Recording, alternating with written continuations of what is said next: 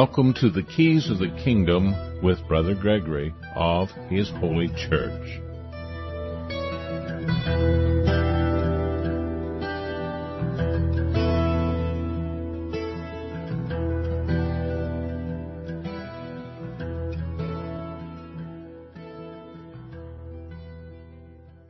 Well, welcome to Keys of the Kingdom. I'm Brother Gregory, and I talk about the Kingdom of God because we're told to go and preach the Kingdom of God is at hand. But what does that look like? What is that thing that they call the Kingdom of God? And I've said this many times, is that the Kingdom of God is the right to be ruled by God.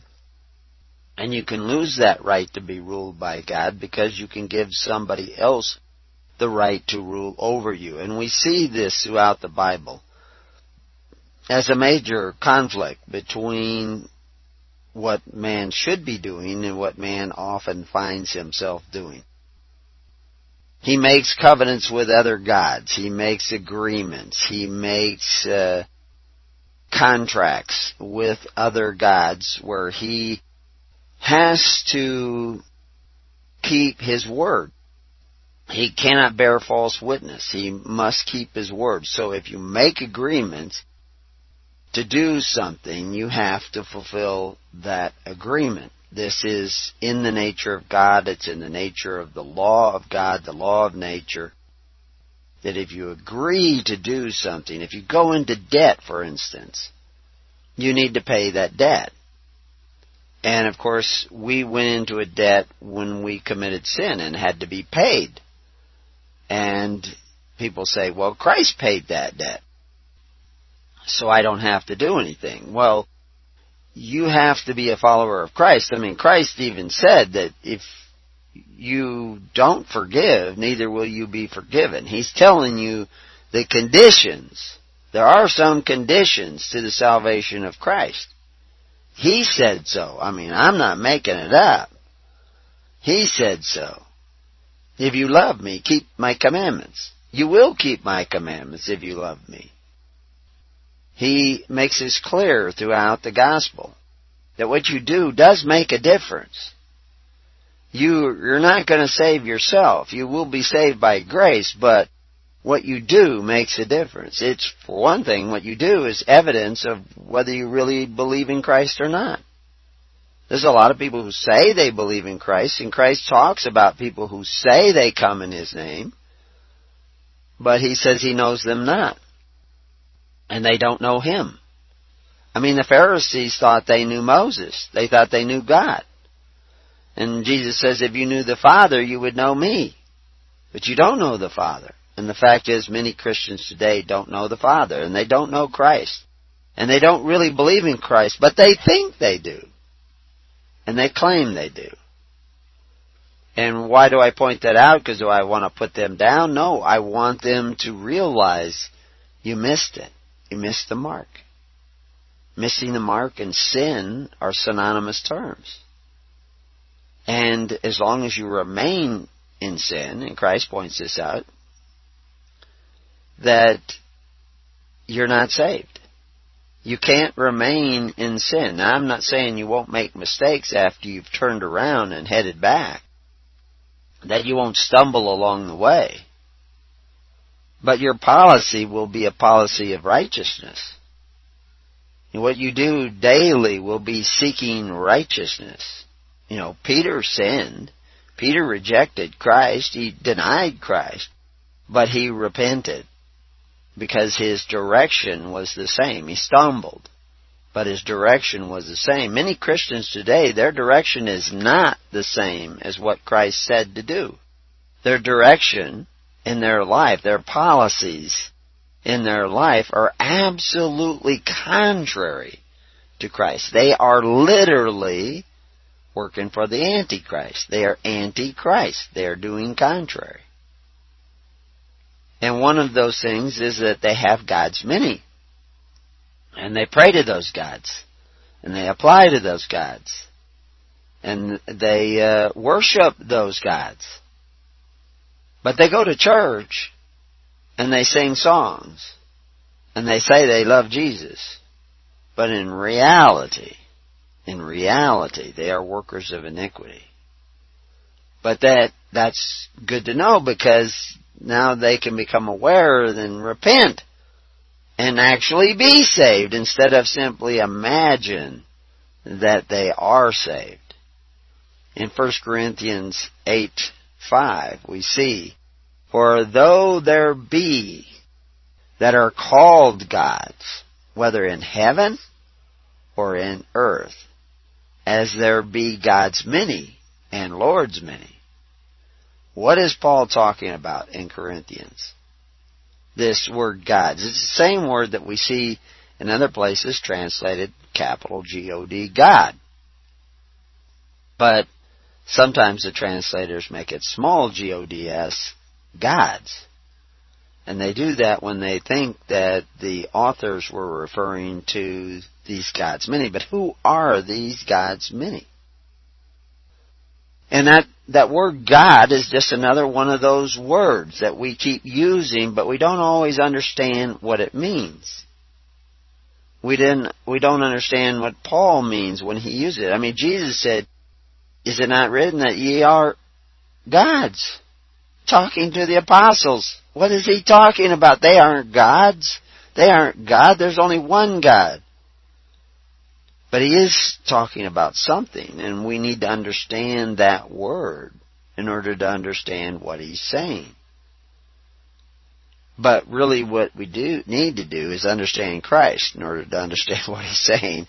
And then what will happen is that when we hear some of these words, we'll realize, well, that word must have another meaning. A different meaning. In the Greek, it's the same word, but it's translated differently in different places. Sometimes God, sometimes gods, sometimes judges.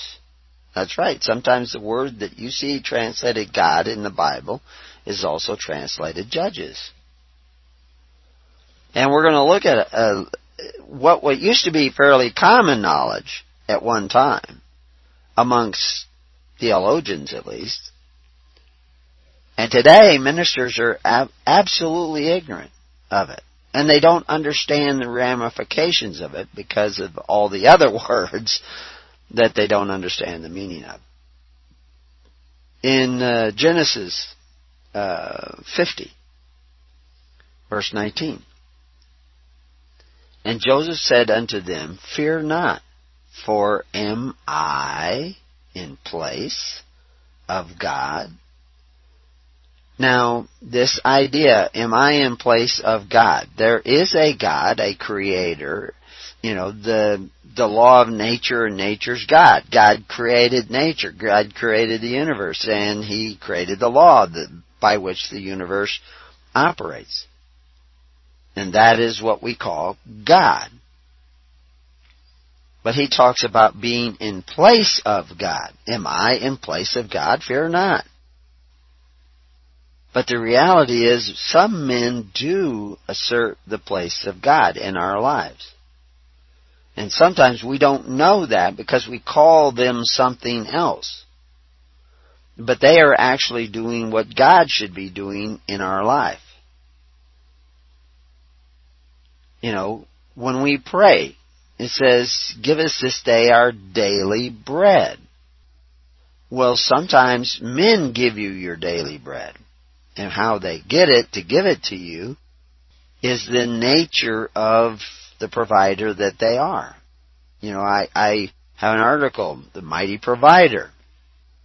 In the Bible, we see a reference to Nimrod as a mighty hunter before the Lord.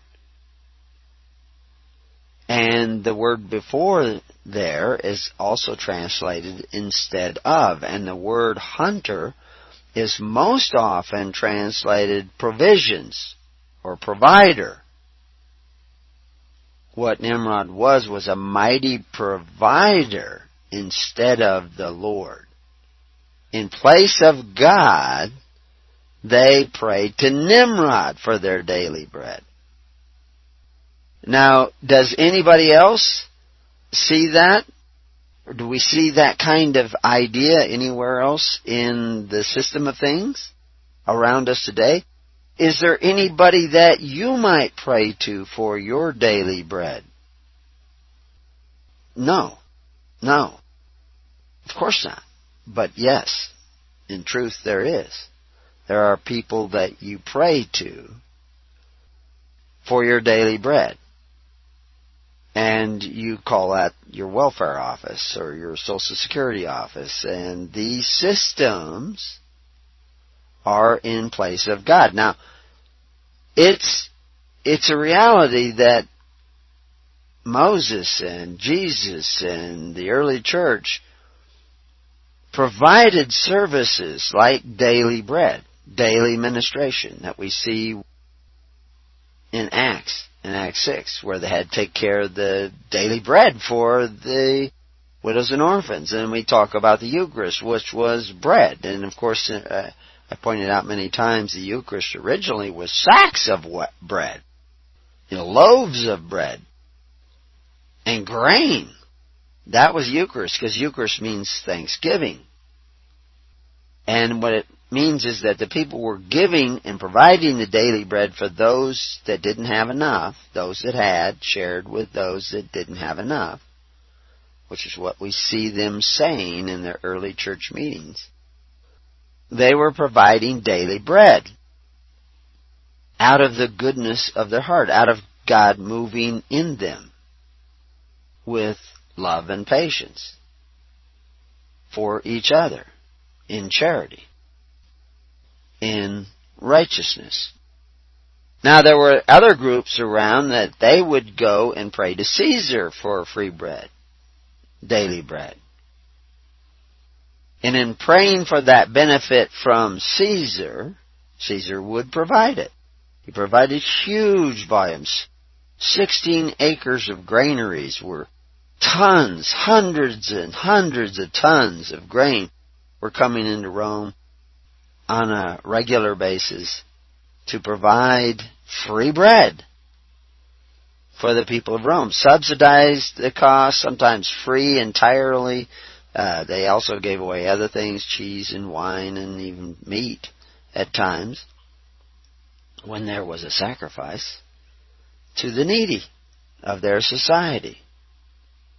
And the needy prayed to Caesar for these benefits, applied to Caesar, and sometimes they got a little metal coin that was kind of a token that they would show to show that they were eligible for the free bread. And this was a welfare system called Corban in Rome. Corban. But Corban, like the Corban of Herod. And this made those men who could decide what bread you get and how much bread you get and who gets and who doesn't get it. These were the gods. They were going to decide. And of course, here Joseph says, "Fear not, am I in place of God?" Because Joseph was going to provide free bread. He was going to give them food. Of course, they talk in Genesis about purchasing the grain. We see that, and originally they came with gold and silver to purchase the grain. But then they talk about eventually the money ran out. And then they traded their livestock. Well, what's the Pharaoh going to do with hundreds of thousands of sheep and cattle? And he's going to let you keep them to take care of them, but he owns them.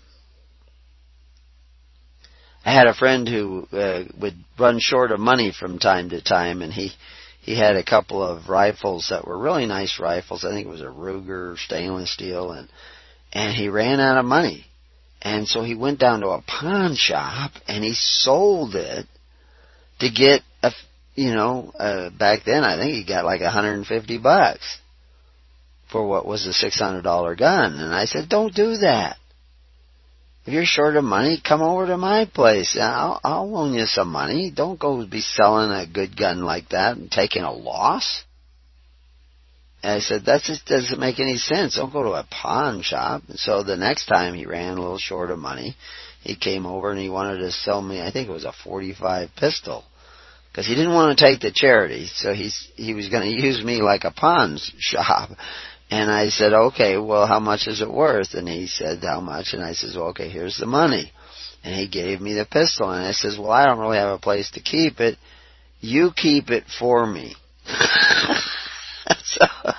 And I says, if somebody's breaking into my house to steal your gun, I'd rather have you have your gun to come over and protect me. So anyway, he kept my gun for me until he could pay me back the, whatever it was, $200. And eventually he paid it back, and then his gun was his gun. But in the case of Israel, when they ran short of food, and all the people of Egypt ran short of food, they sold their sheep, but they kept the legal title to their sheep because they had to take care of their sheep. That's who, was going to be taking care of all the livestock is all the people. But the livestock didn't belong to them anymore. The beneficial interest in the livestock didn't belong to them. It belonged to the government. And their own labor, they sold themselves. It says they sold themselves. So that 20% of the labor that they did every year had to go to the government. Had to go to Pharaoh. And so, because they now belonged, a portion of their labor now belonged to Pharaoh, but Joseph put a ceiling limit. It can never be more than 20%. Other countries have done the same thing. Hard times, depressions, what have you. People said, well, they prayed to the government to give them benefits, to provide food, keep busy employment, welfare. And the government agreed to do it, but they said, we will do it, but you have to pay us a portion of your labor every year. In other words, you have to waive a right to a portion of your labor every year. And Joseph didn't make this deal, so he didn't put a ceiling limit on it, so they can ask 20% or 25 or 30 or 35 or 50. And different places, different countries have, 75% income tax. And the labor of the people doesn't belong to the people anymore. They don't have a right to their own labor. They're not free people. They're back in bondage. Again, they're back in the bondage of Egypt. I actually had a couple of emails last night. People can, we have forums, and people read the different articles, and they're always writing me and asking me questions based on their understanding of the Bible. And see, I had two questions from Celestial somebody or other. I won't give the whole email. I won't give their name. But they wrote a question and asked, subject to the powers over us, that means the government you live under. In the USA, we have a godly rights, inalienable rights. Under other governments, you have the rights that governments give you. And I believe he meant to write no more here. And that may have been a woman who wrote that. I was just looking at the name. I didn't see the name before. I see it in the lining. But anyway, I pointed out that it says most of what people think are rights today are counted in law as privileges. Your right to travel, your right to drive. That's a privilege now. That's not a right. And that's very clear in their laws. Now, you can say you have a right to travel, but the reality is it's a privilege for most U.S. citizens. If you want to leave the country and go to another country, you have to get a passport. You have to have government ID. You don't have, everything you're doing now is by privilege. Why? Because you've sold yourself in exchange for benefits, just like when they went into the bondage in Egypt. You don't own your sheep. If you have sheep, you don't own them. You don't own your cows. You don't own your horses. You don't own your car. You don't own your house. You have legal title, and legal title, by definition, does not include the beneficial interest. You don't have lawful title. You have an apparent title, a title that appears that you own it. And they charge you for the use of your house, of the use of your car. And they call that charge a use tax. And it's a property tax. It's a, you get your little sticker for your car. That's a use tax because you can't use it without permission. That's not operating by right. That's operating by privilege. You see?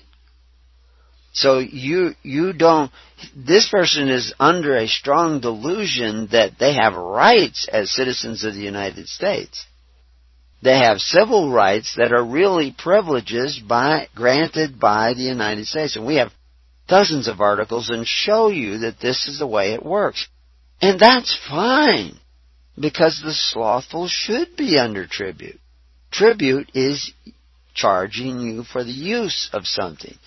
Income tax is use of your labor. You wanted to do something, work for somebody. You have to pay for the right to the use of your labor, because you've waived a right to your labor. But that's fine, because now you don't have to take care of yourself. If you get in an accident and you don't have the money to pay for it, the government will pay for it. If you get paralyzed, they'll put you on disability and they'll pay for all your groceries. That's great, isn't it? But let's not delude ourselves into thinking that we're not in bondage. Of course you're in bondage. If they are bound to guarantee you entitlements, you are bound to serve them. And they get to rule over how much you're going to give. Like I said, they could say 20%, they could say 25%, and they could say 30%. They could say 75% of all your labor has to go to them. You see, if you were working at McDonald's and you flipped 100 burgers over, 25 of those burgers that you flipped over, the value of that flipping over is not paid to you.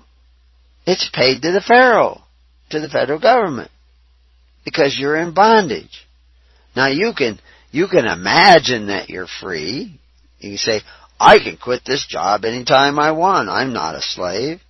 But then you go to try to get a job somewhere else. Another federal taskmaster, another individual with a federal employer identification number, will give you or not give you a job. If you can't get a job from any of those, the government will pay you. It's called unemployment insurance, which is based on the old slave laws of Rome. If you owned slaves, you had to pay a tax. There's a 5% tax on owning slaves, because you might fire the slave and dump them out on the street when you didn't have any use for them anymore. And the government would have to take care of them. So they charged a 5% tax on owning slaves. You see? I mean, it's the same laws. So you're not free, you're back in bondage, and you have many gods who will rule over your life. And the kingdom of God is where you don't have them ruling over your life, and you can't just jump in there. We're going to talk more about this when we get back. How do you find the kingdom of God? How do you find that place where you could be ruled by God and do what God says instead of what all these other lesser gods say? You see? And we'll talk about that when we come back, and some of these other words that you have misunderstood over a period of time. Be right back.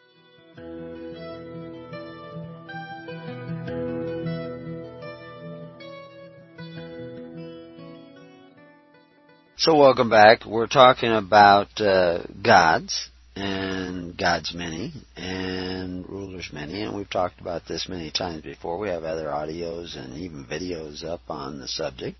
If you read in Exodus 21, it says, if the servant shall plainly say, I love my master, and choose to serve him, then his master will bring him unto the judges. But that word judges there is the word that they translate into God.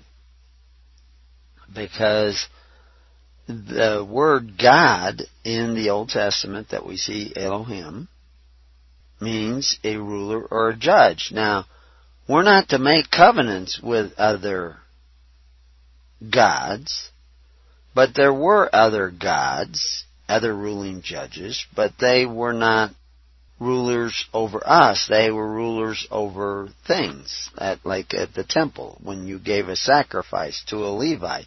He was a ruler over that thing now. And this is why, in the writings of David, he makes reference to the fact that we are gods, actually. And we'll get to that eventually, and I'll show you where that is. In Samuel 2:25, 1 Samuel 2:25, we see if one man sin against another, the judge shall judge him. The word judge there is, the first judge is the word God. And how does God judge other men? Well, if in a jury trial, in a true jury trial, you don't see real jury trials because the juries today don't decide fact and law. They used to. But because you've changed your relationship with the government, now the government is the one who decides the law, and you only get to decide the facts. And the one who decides the law is the God, is the ruling judge of that courtroom. Now, there are other references that we see in the biblical text where, like I said, if one man sin against another, the judges shall judge. The God shall judge. So how does that come about? Well, you have a dispute between two people, and they cannot settle it between themselves. One says, you cheated me, and no, I didn't cheat you, and they go back and forth, and they cannot settle the dispute. But they say they both trust Harry. They trust him. They think that he will decide fairly. And so they go to Harry and they say, Harry, whatever you decide in this matter, we will abide by your decision. Well, now Harry is God over that one decision. He's the ruling judge over that one decision because they agreed that they will abide by the decision of Harry. So now Harry is the judge. They agree. Harry is the ruling judge of this one dispute only. And this is how the courts of Israel operated. And this is what a jury trial used to be all about. You get together with your opponent, you say, I have a dispute against this guy. And he says, well, it's unfounded, but I do have a dispute, and he makes testimony to it. And the people say, okay, we'll try this. You guys pick the guys who will decide fact and law. That's the jury. And so all the citizens show up, and he says, I'll accept this guy as a jury. Harry. And the other guy says, okay, I can accept Harry. And then they say, well, how about David over here? And he says, well, I don't want David. So he says, okay, well, how about Steve? And he says, okay, I'll accept Steve. And they keep doing this until they get 12 guys who are going to decide fact and law in this case. And that's called voir dire, is picking that jury that you both agree on. And whatever that jury says is you will abide by because you're agreeing on this matter only that they are the ruling judge of this dispute. That's how the courts of Israel work. Now, originally, you would go to your elders in a congregation of 10, and there would be a minister, and he would have a minister, and there's 12 people, and they would decide this. But you've already decided that you trusted these ministers. But what happened if you have a dispute with another person in another congregation? Well, then you go to the pool of elders and you agree on 12 guys who will sit and decide this matter. You can't have all the elders. That'd be 24 guys. So you pick, I'll accept him, I reject him, and then you get 12. And those 12 sit and rule over this particular dispute. They are the gods of that dispute only. They're rulers over the things that matter in this dispute. They're not going to tell you what you can do and not do tomorrow, but in this dispute, they're going to say you got to give him his cow back. Or you got to do whatever. Whatever is the dispute. And this is how law worked.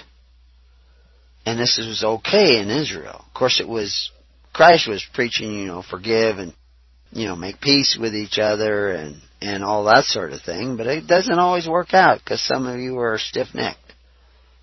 Some of you are more stiff-necked than the Israelites. In Joshua, we see Joshua gives a choice in chapter 24, verse 15. And if it seem evil unto you to serve the Lord, choose you this day whom you will serve, whether the gods which your fathers served that were in the other side of the flood, or the gods of the Amorites, in whose land ye dwell. But as for me and my house, we will serve the Lord. And the people answered and said, God forbid that we would forsake the Lord to serve other gods. And of course, these gods are the ones who get to decide good and evil for you. They are the rulers over you. Now, in a court case in Israel, he could only decide over the particular issue that was brought before them. But what's happened now is you've made so many covenants with the people round about you, they now decide how much money you're going to take home from work and how much money you're going to give to them. They decide. Not like Levites who would receive a portion according to their service. And that portion would be based on a 10 because there were 10 families in a congregation. But you decided who your Levite would be. You said, I don't like this guy. I don't want him. I'm not going to pay him anything. I don't think he's doing a good job. You got to make that decision. Once you went under an authority, they make the decision because they don't only have authority over the thing, they have authority over the person. You see, and that's what makes you in bondage. If you read in Exodus 22:28, it tells us, Thou shalt not revile the gods, nor curse the rulers of thy people, the ruling judges of thy people. And this was common knowledge, 100 years ago. And I'll eventually quote you from several books that shows you that this word God had to do with ruling judges, and even could include kings and princes and presidents and what have you. And once you understand that, then a whole new light could open up to you and realize what it means to make no covenants with them nor with their gods, nor bow down and serve them. Don't give them your labor in exchange for free bread or a pot of porridge. Because God hates that when you do that. That's the error of Balaam. That's the error of Nicolaitans. That's the error of Esau. Because you sell your rights, your birthrights, in exchange for privileges and free bread. You see, that's how it works. That's the keys to the kingdom. What you bind on earth is bound in heaven. What you loose on earth is loosed in heaven. When you agree to the application, you are binding yourself and your children even. And this is why I wrote the book Covenants of the Gods, because there are so many ways in which you could do this. You have that book and you can just go through chapter by chapter, Oh, I could do it this way, and I could do it this way. I could do it with the money, and I could do it with the churches incorporating. I can do it with permissions and licenses and application for benefits and the unrighteous mammon. All these ways can bring you into bondage where you don't have rights. Now, you can go to school and they can say, you're endowed by your Creator with certain inalienable rights. Among these are life, liberty, and pursuit of happiness. And you walk out of the room thinking, I have these rights. But the reality is, if you learn that in public school, you don't have those rights. Because public school is one of those free bread benefits. They're providing you with public education because they took away from your neighbors. They took something from your neighbors because they had the power to take from your neighbors, because your neighbors wanted public school education, and they wanted benefits, and they wanted all these free gifts, gratuities, and benefits of the government. And this brings you into bondage, and that's where you're at. You're not free.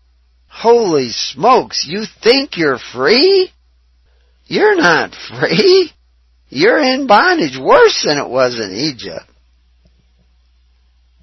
You're just under a strong delusion that you're free. You're not free. Who are you kidding? Well, besides yourself. Well, you're not free. Write that down, okay? But this is the freest country in the world. No, it isn't. As a matter of fact, it's one of the most restrictive countries in the world. Yeah, you don't get justice in most of your courts anymore. It's just unbelievable what goes on in the courts. Most of you haven't spent much time in courts, but I've seen the people get run over in the courts today. My father was an attorney. When I was a small boy, we would see it. My father quit the law 3 times because he was so disgusted with the good old boy corruption that was going on behind the scenes that most of you don't see, and your newspaper, Fox News, doesn't report. Well, occasionally some of it gets in the news, but you have no idea of the injustices going on. But that's okay. You got TV, you can watch TV, and that'll make you feel good. And if you hear anybody screaming outside and needs help, just turn the TV up a little bit more, and you won't hear it anymore. And then they don't need help if you don't hear it, right? If the tree falls in the woods and nobody hears it, did it make any noise? No, of course not. Of course, I'm being sarcastic here. This New Testament word God or gods is translated from the Greek word theos, and that's really the same thing. That word was figuratively used for magistrates in courts. And I point out, we have a whole article, God's Many, you can find it on our website, hisholychurch.org. And we go through a lot of these verses and show you that these God's Many were just the judges. And they were appointed by the emperor, the federal judges, or what they call imperial judges in those days, were appointed by the emperor. That appointment by the emperor, the power to do that, was called apotheos of Caesar. Augustus was the first one who really had that power, and he actually requested it when the Senate elected him as imperator, which means commander-in-chief, because he was the commander-in-chief of the army and the navy. There was no Air Force then, so he wasn't commander-in-chief of the Air Force. It would be much, much later before governments had the power to make fire come down from the heavens in the sight of men. That was attributed to the image of the beast. The beast didn't have that power.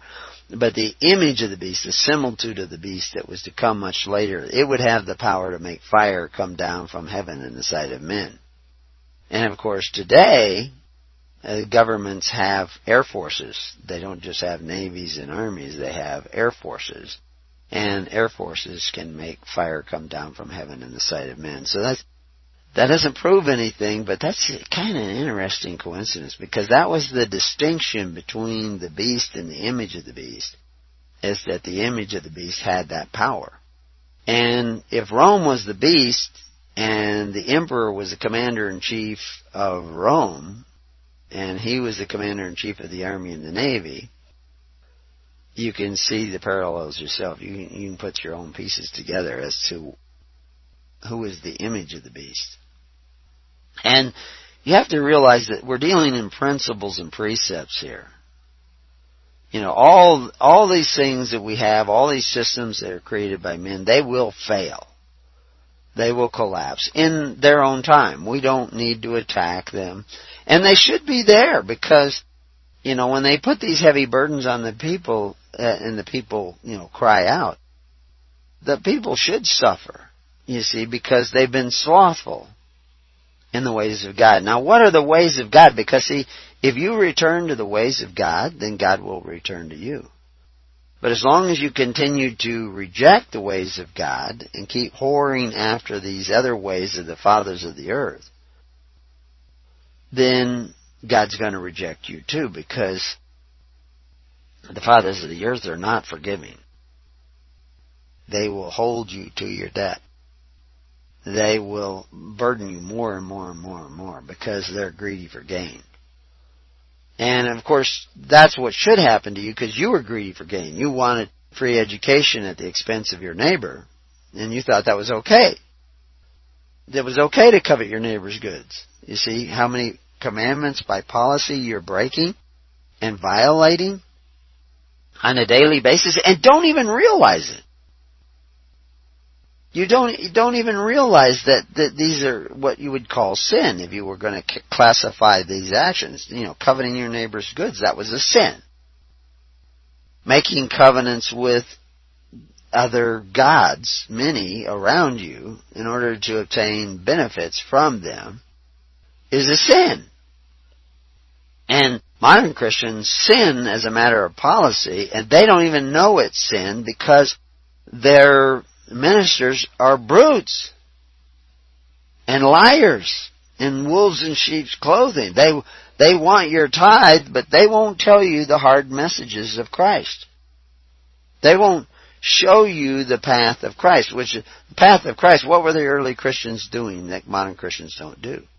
Well, early Christian church was the entire social welfare of Christians. They didn't go to Caesar and pray for his free bread or his benefits or his free wine or cheese or whatever it was this week. They didn't go pray for that. They took care of one another. Those that had shared with those that didn't have. That was common in the church. That was actually common in the church 100 years ago in America. It was common in the church. That's where you went for your social welfare. If you were a member of a church and you lost your job and you were starving, you could go to church and they would feed you. They would make sure your kids didn't go hungry. They would take care of the widows and the orphans so that, if you were sick or you died, they would make sure your family didn't starve. That's what the church used to do. It doesn't do that anymore because it's turned faith into an idea. Faith is not actually doing the will of the Father. It's just thinking you do the will of the Father. It's thinking you love God. It's not actually loving Him. It's not actually serving Him by serving one another, like He said. You see, you've completely lost it. You've completely gone away from Christ and what He was saying, what the early church was doing. You're not doing any of those things. You just imagine that you believe in Jesus.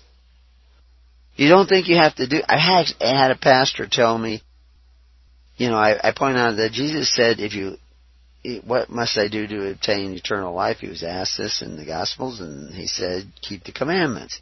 And he says, yeah, but that was before Christ died. Now that Christ died, we don't have to keep the commandments anymore. What? Where do you get that? Had another guy tell me, once you get your salvation, because you have accepted Jesus in your head, you say, I accept the Lord Jesus Christ as my personal Savior. Now you're saved. They actually put a date on this. It was April 15th in 1942. I was saved because I accepted Jesus. Now they say, you cannot lose that salvation. You can go napalm villages in Vietnam, and you can murder people by the thousands, and you can do all these things, but you will not lose your salvation because you accepted Jesus. How do you get to the point of such rationalization? Do you ever imagine that when you say you accepted Jesus back on such and such a date, that maybe you didn't really accept Jesus? You just said it? And what does Jesus say about those who say, Lord, Lord, and they're just saying it? He says, those who say, Lord, Lord, but do not do the will of my Father, they don't have any part of me. You see, so just you saying it don't make it so. That should be just a no-brainer. So what does make it so? Well, you have to gather together and actually start loving one another and taking care of one another, and that's why we created the Living Network, which you can get on by going to the livingnetwork.org. It'll take you to another page. But that page will have all kinds of groups based all over the United States and Canada and Australia, and you can join one of those groups. And then you can start to get to know the people that are on those groups. Most of them will be very quiet and not say anything. But some of them have had the courage to become contact ministers. And they actually see who's on the group. And they accumulate information about who's on the group and where they live, about where they live, and how to get a hold of them. And they can help put you in contact with other people that are wanting to repent and turn around and go the other way. Now, some of these people use, lunar calendars, and some of them use solar calendars, and some of them don't even use calendars, and some of them come from, Catholic background, and Seventh-day Adventist background, and Mormon background, and Jehovah's Witnesses, and some may have been yogis at one time, or Muslims, or what have you. But the one thing that they should have in common, may not, is that they want to repent and turn around and seek the kingdom of God. They want to serve God. They want to worship God, the Father, who art in heaven, and pray to Him for their daily bread, and hope that their neighbor will love them as much as they are loving their neighbor. In other words, they'll start taking care of one another. This is what they should be doing. Now, everybody who comes to the network will probably not be doing that. But that's how you work out your salvation with fear and trembling, is that you get together and try to figure out who's who. And you gather together. And almost everybody you gather with are going to have all kinds of baggage and sin in their hearts and everything, but they may have a glimmer of desire to go back and serve their Father. And to return to the ways of righteousness. That's why Christ didn't say, jump into the kingdom. He said, seek it. Seek the kingdom. Because it's a process. Seek the righteousness of God in the things that you do. I can guarantee you won't be righteous all the time. But then every time you catch yourself being unrighteous, repent, turn around, try to do it right the next time. I mean, you see that process with guys like Peter. He was screwing up all the time. But he kept at it. He persevered. And you need to do the same. So the process begins with seeking to come together with others for the purposes of Christ, which was to love one another as you love yourself, and to love God, and to love the ways of God. And this is going to be a process in learning how to do that, how to get back to that ways of God. Because we've really gone a long ways away from it. I mean, it's just shocking how far away from the ways of God we have really gotten. And where we would go to get back to that. What we would do to get back to that. How we would do things to get back to that. We just simply have to turn around and start doing things differently. Quite a bit differently. I told you I came across a number of different quotes, and we'll talk about that in the next show, where it was well known, 100 years ago, or maybe a little bit more, that these gods many were simply judges and rulers in courts and governments. And so come to the next show and listen in and find out what everybody used to know in the past. Till then, may peace be upon your house, and may God be with you.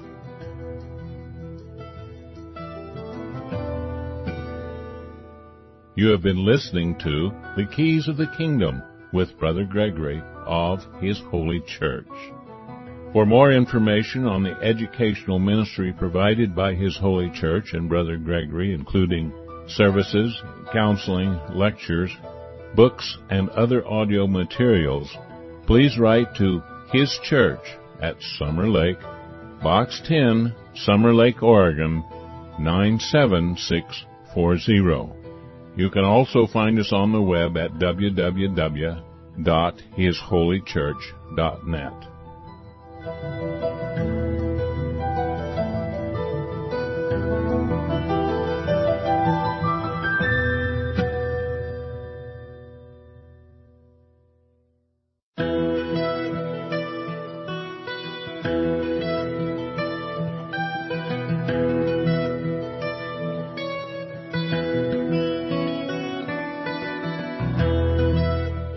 Welcome to the Keys of the Kingdom with Brother Gregory of His Holy Church.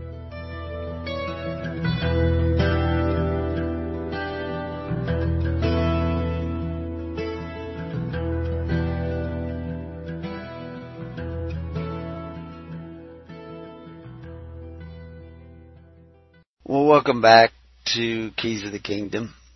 And we were talking in the last show about gods and God's many, and how these God's many are the right ones who have the right to rule over you. They have the right to decide what is fact and law, what is good and evil.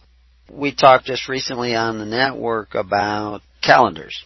And some of the people that gather are using solar calendars, and some of the people that gather are using lunar calendars and lunar solar calendars, and some of the people that are gathered still use Sunday as their Sabbath, although some will use the Sabbath as their Sabbath, which is the seventh day of the week, which is Saturday. But they're still using the solar calendar. And there's this controversy. And the fact is, this controversy was back in the days of Jesus Christ. There was a huge controversy because the Pharisees were using one calendar and the Essenes were using another calendar. And the Essenes were reading the same Torah and coming to a different conclusion about a lot of things. And the Sadducees, they were just kind of doing their own thing. You know, they had a completely different religious philosophy. And yet we refer to the temple as some sort of religious building, and yet Sadducees would go there, Pharisees would go there, even the Essenes would go there. Now, the Essenes didn't deal in all the animal sacrifice that the Pharisees were dealing in, but they still went there. And, you know, in Jerusalem, they even had the Essene Gate. Now, what was really going on? What was all this controversy? And if it was that controversial back then, why wasn't Christ speaking more about it? He did talk about the Sabbath once, or they accused him of doing things on the Sabbath that he shouldn't be doing. Now, the Pharisees would know if Jesus was using a lunar calendar, the Essene calendar, one of the Essene calendars, because all the Essene calendars were not the same. But if he was using one of those calendars, they would know what day was his Sabbath, although they might have a different Sabbath. And so that when they saw Jesus' men doing certain things on the Sabbath that they shouldn't be doing, or Jesus was healing on the Sabbath, and according to them he shouldn't be doing it, Jesus points out this story about if your sheep or oxen fall into a pit on the Sabbath, when you go get it out? When you go get it out? Now, according to many people in their calendar, today is the Sabbath. The day this show is going to air live is the Sabbath. And I'm working. I've got hours and hours of broadcast time today on multiple stations and multiple gatherings. And I'm working all day. I've been up since early this morning, going over emails. I get hundreds of emails a day. And then we're also working the network, and we're working the network of congregations, and I am just behind the 8 ball all the time, in time. And then my Sabbath comes, if I'm going to use this Saturday Sabbath, 7th-day Sabbath, is today. And I'm working all day. Last night we were out in the field well after dark, welding together our swather for the 10th time this year. There's enough welds on there I don't think if I could pick up all the welding slag that's on that swather, I would be a very strong man because it's welded and welded and welded. But we think we've got it. Oh, we really did a repair last night. We went whole hog and changed parts and riveted parts and welded parts, and so hopefully it'll work way better when we get going. And I should be cutting hay today, but instead, here I am. Maybe it'll rain today, and it was good I didn't cut hay today. But if I wasn't cutting it, I should be picking it up. But I'm here because my Lord's sheep have fallen into a pit of ignorance. They are caught in a pit of ignorance. So I'm coming out to awaken you to the ignorance, into the pit that you're in. You know, people talk about, what I do all the time, and it's been equated that I'm not going to open the cage. Only Christ can open the cage that you're in, but I'm going to rattle the bars so that you know that you're in a cage, and that's what we talked about in the last show, that you're not free. And you shouldn't be free. You should be under tribute because you have been slothful and you have rejected the ways of God. Even though I know your minister told you were saved because you accepted Jesus, he didn't tell you who Jesus was. Oh, they told you stuff about him, but they didn't really tell you the character of Jesus. See, Jesus would never send men to his neighbor's house to force his neighbor to pay for benefits that he wanted. He would never do that. Jesus just wouldn't do that. Jesus would not curse his children or his grandchildren with debt so that he could have benefits. He would rather fast and go hungry. He would rather go without rather than curse you with debt. He was here to set you free. And if your ministers were here to set you free, they would tell you the truth. But many of them don't even know the truth because they're really all about vanity. They're all about believing that they're ministers of God. They want to believe that they're ministers of God. And, I'm not going to fault them. This is a strong delusion. It's been everywhere. Except God elected to show me a few things. I wouldn't know them either. I didn't know them for years.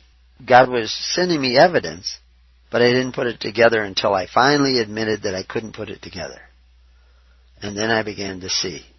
But I knew that as soon as I began to see, I had to go and tell others. And so that's what I'm doing. I'm telling others. I wrote 5 books now. I've actually written about 7, but they're not all finished and published. But I give them out there for free. You can just go to our website and read the whole book. Download the whole thing. You don't have to have passwords or anything. You just go do it. Now, I'll admit that the books are not always that easy to find. It's easy to find where you could purchase them, but it's not easy to find their text. But their text is completely on the website in HTML and PDF and all kinds of different forms. And all you have to do is do a search. There's 2 search engines on every page, and you'll find the books. But why did I do it that way instead of just direct you right to the free PDF? Because we're into seeking you shall find. That's part of the instructions. You have to want to find it. You have to want to read it yourself. You have to want to study. You have to want to look. If you don't, well then I shouldn't help you. I would be giving pearls to swine, to lazy swine who want to rut around and just fill their bellies, fill their heads. I don't want to do that. I shouldn't want to do that. In our part 3 of that word you use, article, we talk about if Romans 13 meant what your modern ministers are telling you that it means, then Christians could have been and should have been considered the ideal, perfect citizen of Rome. I mean, Rome should have just been the cat's meow about Christians. But instead they persecuted them. Why were they persecuting Christians? Why were they so afraid of Christians? Rome was very promiscuous in its attitude towards concerning religion and divinity. You could worship almost any god you wanted. There was absolute freedom of religion in that sense of what you wanted to think, that you could think whatever you wanted. But religion wasn't just about what you think. religion was how you took care of one another. Religion was about this idea of Corban, taking care of the needy amongst you. That's what religion was. That's what religion was all about. And you were going to need to take care of one another in a way that would help your society remain free. That's what religion was all about. That's what pure religion was all about. In this series, we point out that faith used to mean what you did. Religion used to mean what you did. Faith had to do with probity, which was about honor and justice. And full faith and credit, that's what faith had to do with. You give full faith and credit to God, then you're free souls under God. And if you don't give full faith and credit to God, but to lesser gods, other gods, those gods many, then you're not in the kingdom of God. You're in their kingdom. They're your rulers. And I show that this was not all that uncommon to understand. It is very different for you today, and so therefore it takes huge amounts of explanation. I keep going over the same thing. There was a lady who was so sure about certain eschatological things that she had in her mind because she had heard them when she was growing up or becoming a Christian, or what she thinks a Christian is. And she would have these ideas that the Bible said such and such. And I would show her. I would go through it step by step. We spent hours going through it and showing her that the Bible doesn't say that. And we'd look every quote up, and I'd show her that it doesn't say it there, it doesn't say it there, it doesn't say it. So where does it say it? And she would finally admit it doesn't say it. And she would finally say, oh, I didn't realize that. It was like a revelation, because I showed her. And we went through it. And 3 weeks later, she was saying the same thing again. And I said, wait, we spent hours going over this, and you realize it doesn't say that in the Bible. And now you're saying that again. And she would go like, oh yeah. But, a couple of months later, she was saying it again. Old habits are hard to break, especially if you only approach this from an intellectual standpoint. You see that what she kept believing, she wanted to believe, because it fit into her image of Christ, that all she had to do is accept Christ into her heart as her personal Savior, and then presto bingo, she's saved, and no matter what she does, she's not going to lose that salvation. It's kind of ollie, Olson free. She can't lose. She's got the cheat. But it doesn't really work that way, and Christ said it didn't work that way. Paul said it didn't work that way. I know Paul said a lot about all you had to do is believe, but the word believe meant something different. The word faith meant something different to him, and this is what the article goes through in parts 1 and 2. But in part 3, we talk about, which hasn't been published yet, we talk about and I'm quoting here, in an old Hebrew vocabulary by William Robertson of Edinburgh, Eloah is rendered God, while some, it is said, not without ground, interpret it to signify properly a judge. And this comes from the word Allah, which means to swear, because it belongs to a judge by his office, to bind others by oath. And hence the name is attributed to God as the greatest and most glorious judge of all the world. So the word originally wasn't God of heaven. It was a judge, a ruler, someone who was bound by an oath, or binds people by an oath. Elohim judgeth among the Elohim, gods and judges, who are called gods. And we're looking at Psalms 82. Judges because they represent God upon the earth as his deputed or disputed minister and officer among them. So, this is why there were these gods many. These are the guys that you could make covenants with. These are the guys that you could make agreements with and bow down and serve. It's these men that would bind you by oaths. And this was understood in the Hebrew vocabulary. And then later on we see it, as I said in the last show, pointing out that the word theos meant magistrates and judges. And the word theos is what we translate into gods, or God. So your choice in life And the way in which you live life is going to determine who is your God. You can tell me that God in heaven is your God, but if you're praying to the gods of the earth for your bread and for justice and for protection, then those are really your gods, and your praying is just vain babbling. You see, there's a real serious problem here with this idea of you don't have strange gods before you. Because that's where you get you don't pray to God the Father for your daily bread, you pray to the gods of the earth for your daily bread. Meaning of Elohim and Theos in a book, which is a book that's about translating. Its proper mode of rendering the word God in translating the sacred scriptures into other languages like Chinese. And it was written back in 1848 by Walter Medhurst, Henry Medhurst. And he talks about this in great detail. He says that this inferred that the being or beings referred to by this name, this Theos, or Elohim, are supposed to possess qualities or attributes which lead their votaries or dependents, notice how the word votaries and dependents, to worship and revere them. This is what this word really meant. This is how you know who your God really is by the fact that you're their votaries or dependents. And he says, hence he says, it was applied to kings, magistrates, judges, and others to whom reverence is shown, and which are regarded as representatives of the deity upon the earth. Like the divine right of kings. You've heard of that, the divine right of kings?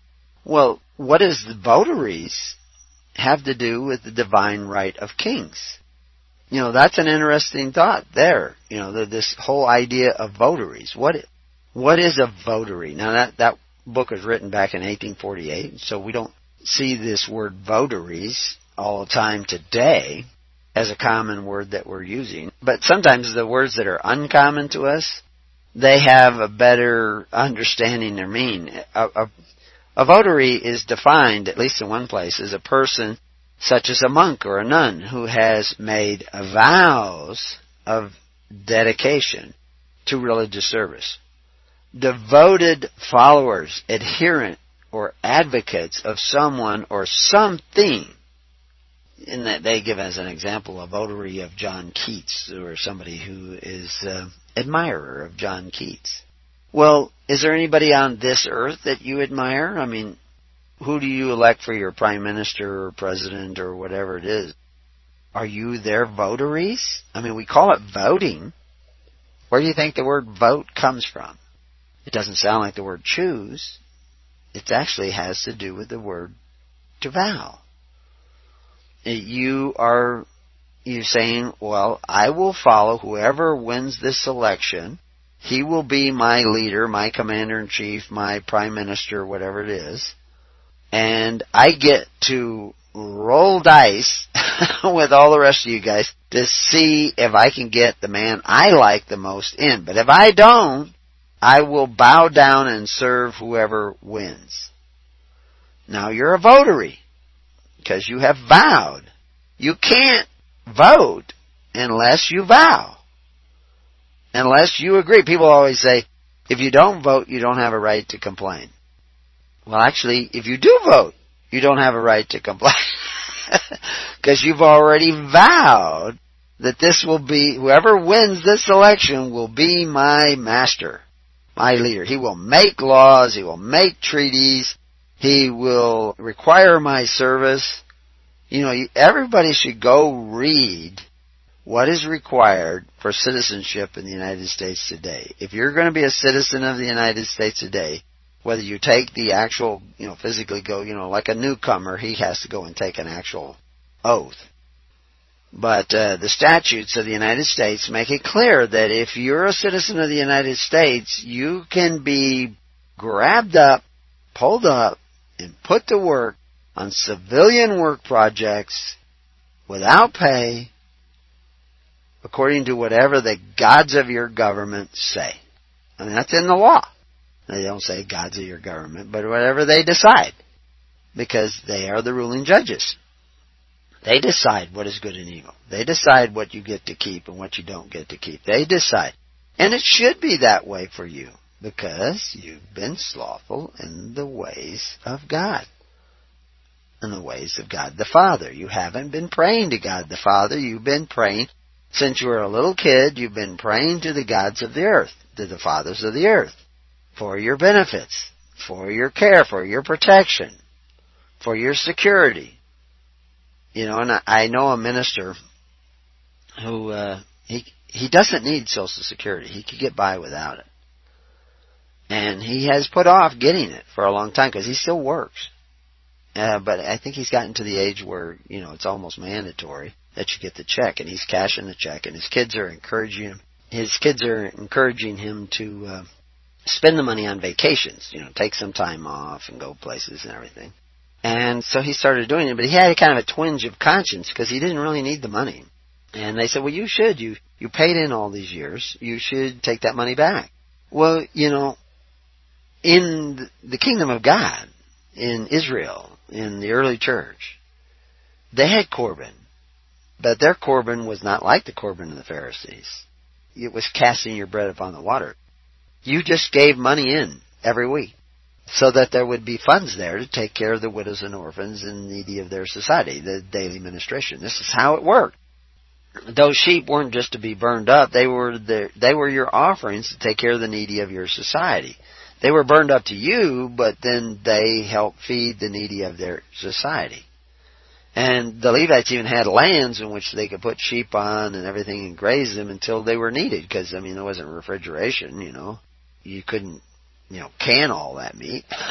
So they would have this land that they could put livestock on, and they would tend the sheep, and they, you know, just like you watch the treasury, because this was a way in which to store value. And that value could even increase if you didn't need it. But there was no widows and orphans going hungry in Israel. And people saw this because of all this sacrifice, that if you had real needs, you would be taken care of. Because this is what the Levites were doing. This is what their Corban, this is what Abraham was doing with his altars too. This is how they took care of the needy of their society, and there was plenty of fat in the land. But all the people owned the milk and honey of their labor. They didn't have to pay in. They needed to pay in to be a part, but if they didn't, they could choose what minister they were going to give the money to. What minister they were going to give the sheep to, or the, you know, if they were producers of olive oil, they would give them olive oil. If they were if they were gold miners, they would give them gold. You know, whatever that was that they were producing, they would give him a share. And then he would share with other ministers, and they could take care of the widows and orphans and needy of their society. And they did this through free will offerings. And it created a different kind of society. When you give somebody the power to rule and to judge, and you become their votary, and you become their dependents, or the Romans would call clients, then you are subject, because they get to tell you, you have to give. You see, now you're not a free people anymore. Now you're a subject people like you were in the days of Egypt. You have to give. And somebody else picks the ministers, you know, in the days of Samuel. When Saul, he says, this is what's going to happen. Your ruler's going to pick who your ministers are going to be. They're going to tell you. And the ministers are going to take and take and take and take and take and take. And they're going to take your sons and daughters. The first fruits of your labor. They're going to do all that. And they tell you, and I'm not even going to hear you when you cry out. When you complain, don't complain to me, because I'm not even going to hear you. This is what he says in Samuel. But you do it anyway. They say, you know, we want to do it anyway. And when I read that, I said, well, that's crazy. They said, he tells you all these bad things, and they said, but we want a king anyway. I says, were they listening? But the reality was, I read it, the first time I read it, I didn't realize we were doing the same thing. Because we were all votaries. You know, this is why I point out everybody in the system, you know, if you're in England or Canada or United States, it doesn't really matter where if you're down in Santo Domingo, when you get your cedula card, you're entering a religious order under a vow of poverty. Now you own nothing.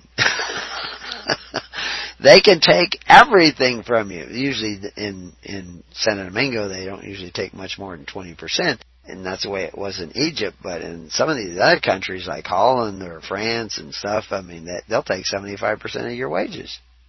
And they get to decide. You don't. Because you're subject. And they are gods. You know, go back to that definition of gods. You know, it says attributes which lead their votaries and dependents to worship and revere them.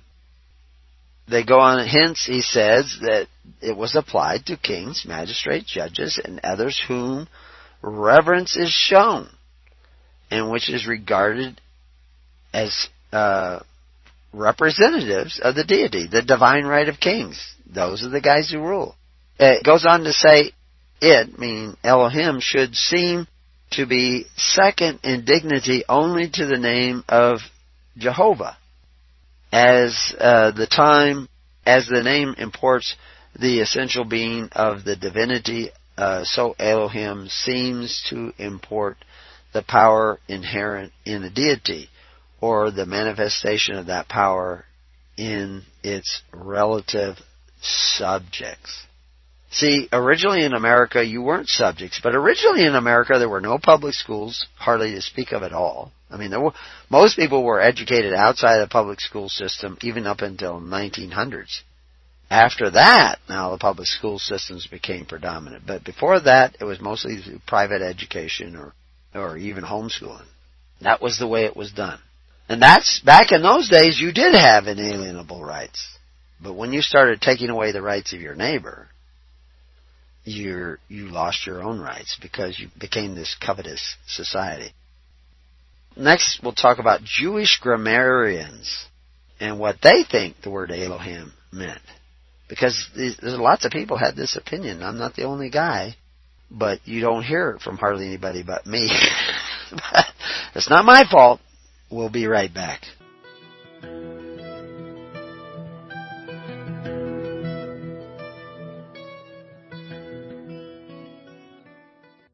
Well, welcome back to Keys of the Kingdom, and we're talking about these systems of men that bring us into bondage, and we should be in bondage. So how do you get out of that bondage? Do you become the belligerent claimant in person, or do you repent, turn around, and begin to seek the kingdom of God and His righteousness? Well, Christ said the latter. That was His advice, to turn around from what you've been doing and do something different. And what you've been doing is coveting your neighbor's goods, so we want to stop that as much as we can. We don't want to see widows starving themselves to death, but realize that you're a sinner and start making preparations to head back. Now, you know, the prodigal son, when he was working for the pig farmer and he was about starving anyway, and all of a sudden he decided to head back. Did he just run out the door the day he decided, or did he make some preparations? He's going to have to travel. He was in a far country, so he's going to have to travel a long ways back. He's going to need some food to take with him. He's going to need some water. He's going to make sure he's got good, solid sandals to make the trip. He might look around for a caravan or something that's heading back that way, and he promised to work for the caravan to help him get there. You know, I'll work for you guys if you feed me while we cross the desert, you know, kind of thing. We don't have those details in the parable, but we got to figure that if it was a long ways back, he had to make some sort of preparation. He just wasn't stupid, you know. He didn't do the walk the plank thing. You know, you're on board a pirate ship and you see a island off there, or maybe you don't even see the island. You just know, if I keep swimming to the east, I'm going to eventually hit the U.S. I'm America, and I'll be free there. So I'm just going to jump overboard and start swimming. Well, that's not a good idea if you're way out in the middle of the Pacific. You might want to wait till you get close enough to dry land where you can actually swim ashore. Okay? So, you know, like, that's what walking the plank was all about, is that you don't want to serve in this ship, you don't have to. You can leave. And walking the plank normally meant walking down the plank onto the dry dock. But the pirates, being the funny guys that they were, they would just stick out the plank, and they says, well, okay, you can leave the ship. Go ahead, leave. You don't want to serve on this ship? You don't want to be a pirate with us? You can leave. Except at the end of the plank wasn't a dry dock. It was just the ocean, which is not really an alternative. That would be duress. You can sign the articles and agree to the rules of a pirate ship or walk the plank. Can we get a little closer to dry land before you make me do this? Well, pirates, the funny guys that they are, that's what walking the plank was all about.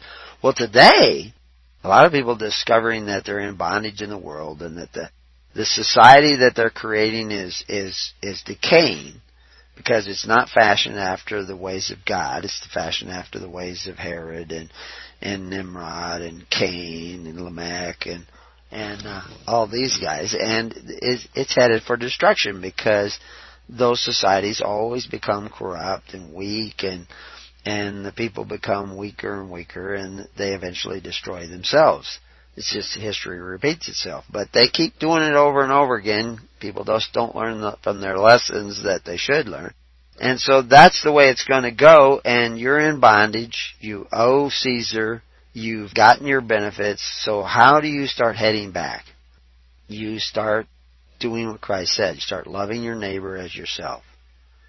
And obviously, your neighbors that are struggling and striving to get back to are the ones you should be helping the most. The ones that are lazy and selfish and don't want to work and etc., you shouldn't be helping them. So this is what you're looking for, is to gather with those industrious, diligent, loving, forgiving individuals who want to come together. Now, other people will create all kinds of other criteria. They'll say, oh no, we only want to gather with people that use the word Yahweh. If they don't use the word Yahweh, we don't want to gather with them.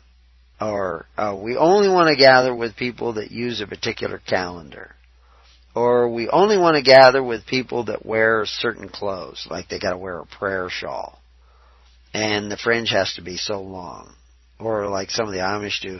We only gather together with Amish that have 2.5-inch suspenders.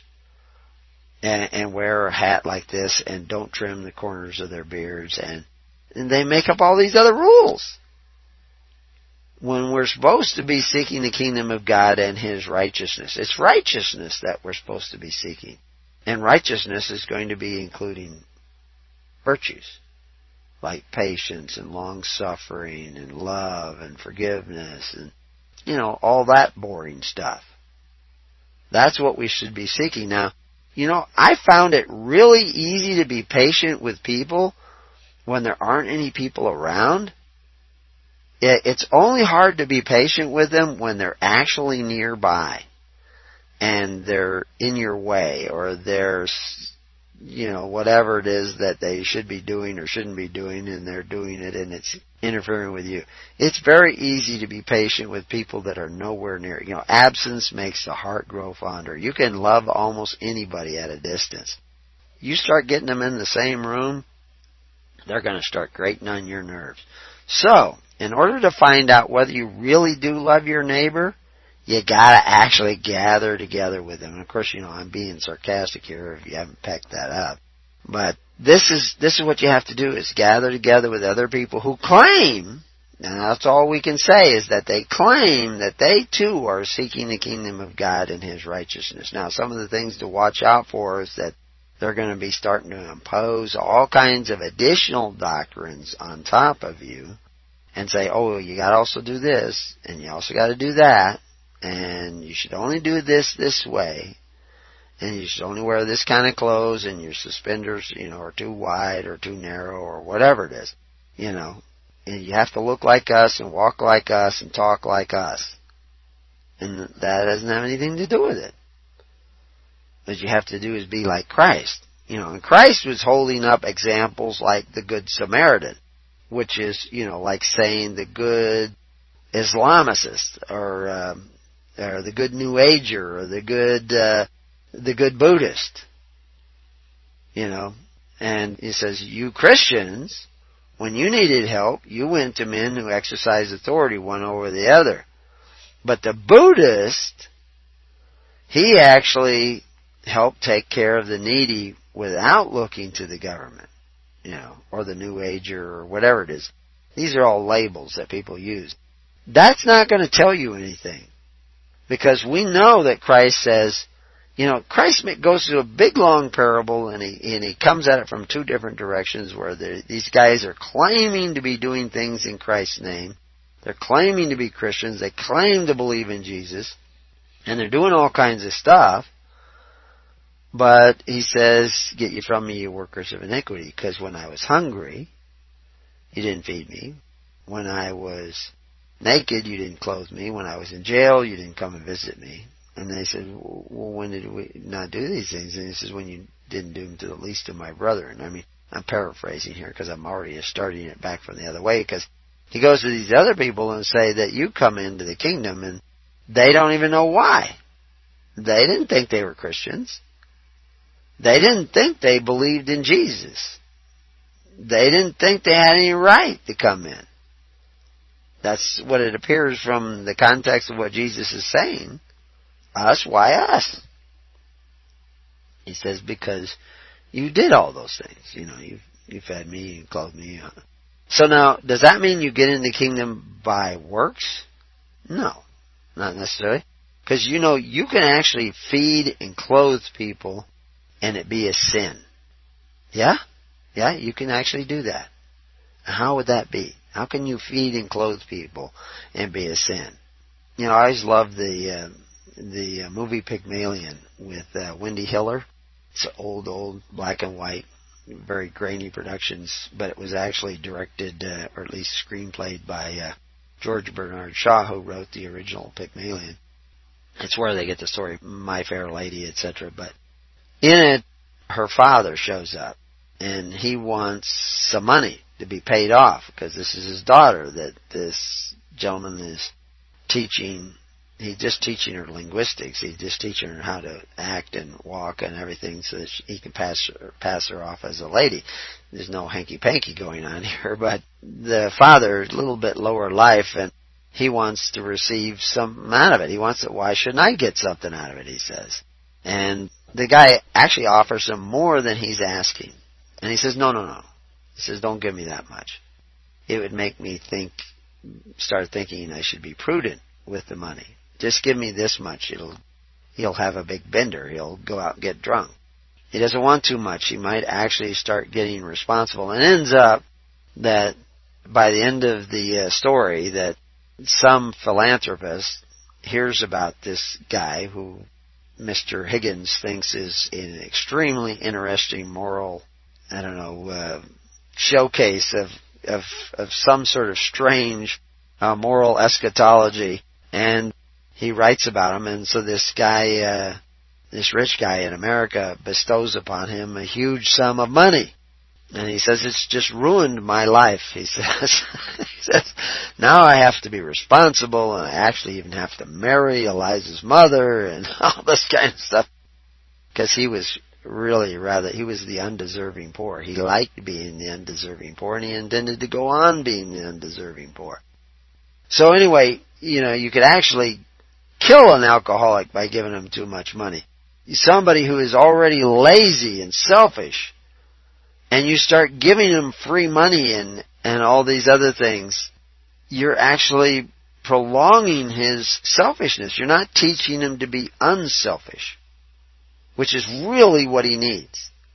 So real charity in his case would be not to give to him, not to feed him, to, kick him out on his rear end and say, you are capable of working, you go work.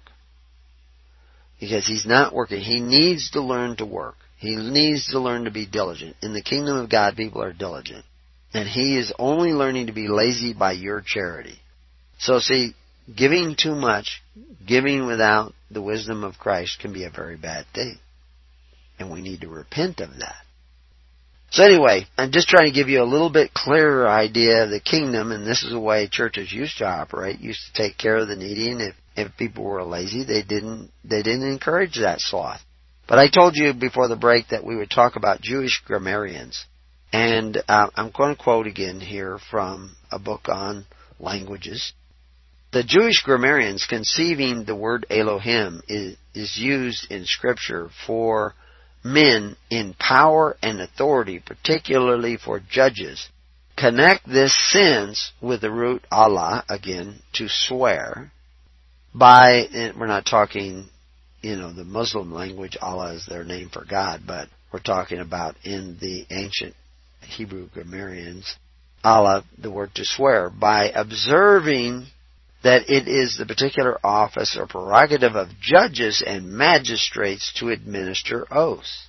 This power they make the first principle of judicature and magistry, that you have to bind the individual's conscience. And of course, when I talked in the last show about the courts of Israel, is that you would give some individual the power of judge, Elohim, the power of Elohim, in a particular matter. You don't just say, you're Elohim for everything that comes up in advance. No, you say, and this is what the world has done. But in the days when we had 12-man juries who decided fact and law, which you don't have anymore, and that's another whole subject. But you don't really have that. You can imagine that you do, but you don't have that, and we can explain why you don't have that anymore. And you shouldn't have that, because you've been lazy and slothful, etc., etc. But if you want to have that, again, you have to stop being lazy and slothful and start taking back your responsibilities. So anyway, in the previous show I told about how they would pick a judge to judge a particular matter. A dispute over a cow, a dispute over a sheep, a dispute over something. That we're going to give you the power to decide. We both agree, and this is where they bind their conscience. And this is why judges are always trying to get you to take oaths. Because you're going to bind your conscience in this particular matter alone, because you want to come to a resolution and your heart's too hard and you both can't see each other's point of view and somebody's wrong and you don't admit it, but you don't want to break up society because of that. So you say, we're going to give you the power to decide who owes what in this matter. And you pick a 12-man jury to decide what in this matter. And then in Israel, they had a whole system of appeals courts, which is the cities of refuge, and which is always misconstrued when most people translate it. But anyway, back to this thing is this. This is what God is, has the right to decide. Now, you get to decide who is going to judge this case. So, yes, you're choosing a God over this matter alone because you can't find any other way to solve the dispute. But you never give somebody the power to make law for you and to decide everything for you, what you're going to give and what you're not going to give. You should never do that. If you do that, then you are making other men gods over you. And if you allow them to create debt for you, then you have made covenants with them and their gods, and you have sinned against God in heaven. And of course, everybody has done that. All your modern Christians have done it. All your modern Buddhists have done it. All your modern New Agers have done it. All your modern, name me some more religions. They all do this because the whole world has gone whoring after these other gods. Your whole society would be different if you hadn't have done that. You wouldn't be having all the problems that you're seeing in society today, the economy, the health-wise, the foods that you're producing, none of them are kosher. I don't want to make you think that, if your food is kosher, it's going to be healthy. It's not. It has the same, your modern kosher foods have the same contaminants all the others do. Anyway, it goes on in this quote, hence they say Elohim signified judges or magistrates generally, and by preeminence God as the first of all judges, to whom all other judges are subordinate, and from whom they derive their authority. Now, they derive their authority from God because you gave them that authority, because you bowed down and served them. You prayed to them for benefits, gifts, gratuities, and benefits. And when you did that, you became a Nicolaitan. You committed the error of Balaam, and you followed in the ways of Esau and Edom. And God hates that when you do that. And the whole world has done that. And all you have to do is repent, turn around, and go back the other way, which means you have to start creating a society that takes care of the needy through faith, hope, and charity. That's what will start to open your eyes so that you know what to wear today, and what to put on your head, and how to cut your hair, and how to cut your beard, and all those other things. You will be guided by the Holy Spirit to know what to do. And you'll find that God really is putting His emphasis on virtue and righteousness, and the other things will just fall into line as God guides you.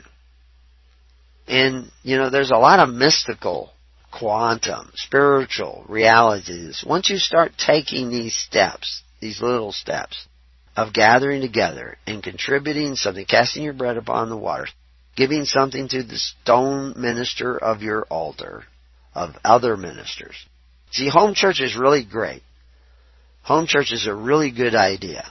But if those home churches are not connected to their ministers with other home churches through the same process of faith, hope, and charity, then you're not preaching kingdom. You're not preaching the kingdom of God.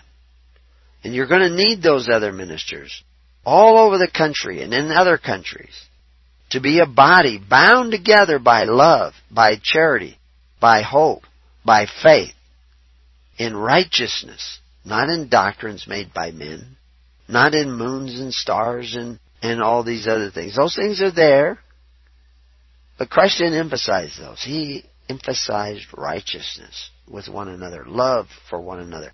When the Good Samaritan picked up that guy and hauled him to a place and put money down to take care of him and bandaged him, he was sacrificing his time and energy. He wasn't earning a place in heaven. He was still going to be saved by grace.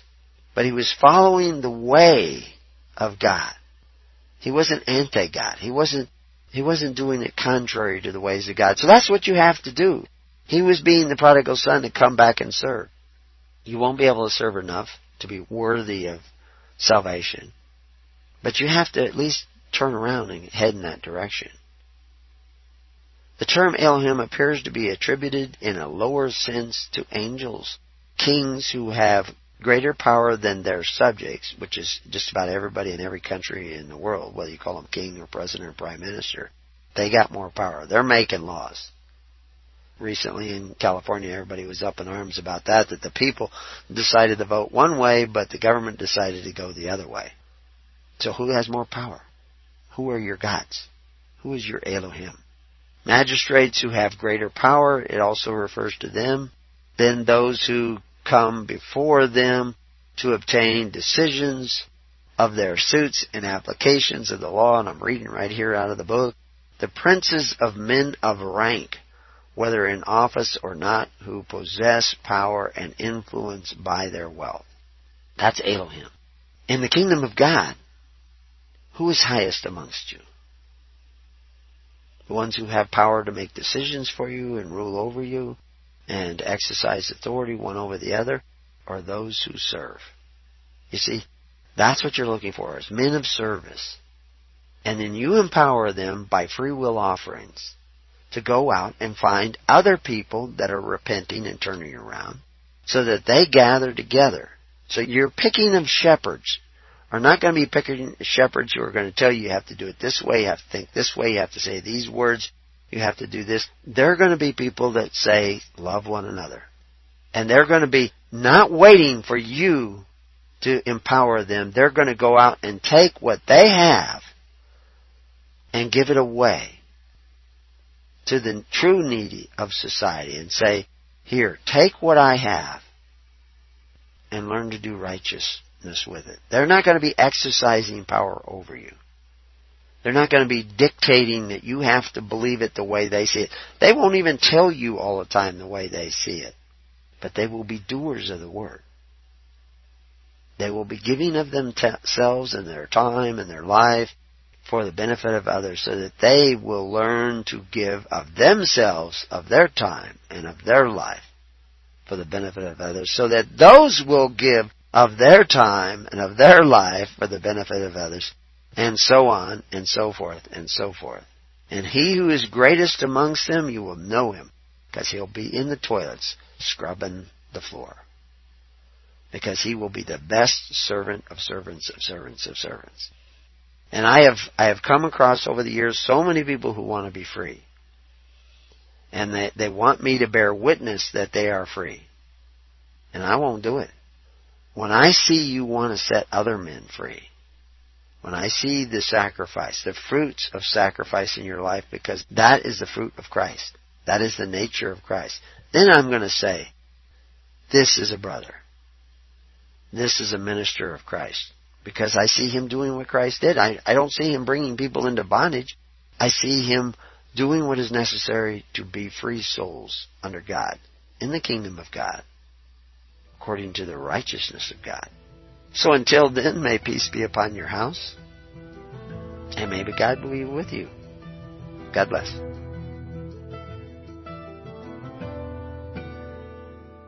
You have been listening to The Keys of the Kingdom with Brother Gregory of His Holy Church. For more information on the educational ministry provided by His Holy Church and Brother Gregory, including services, counseling, lectures, books, and other audio materials, please write to His Church at Summer Lake, Box 10, Summer Lake, Oregon, 97640. You can also find us on the web at www.hisholychurch.net.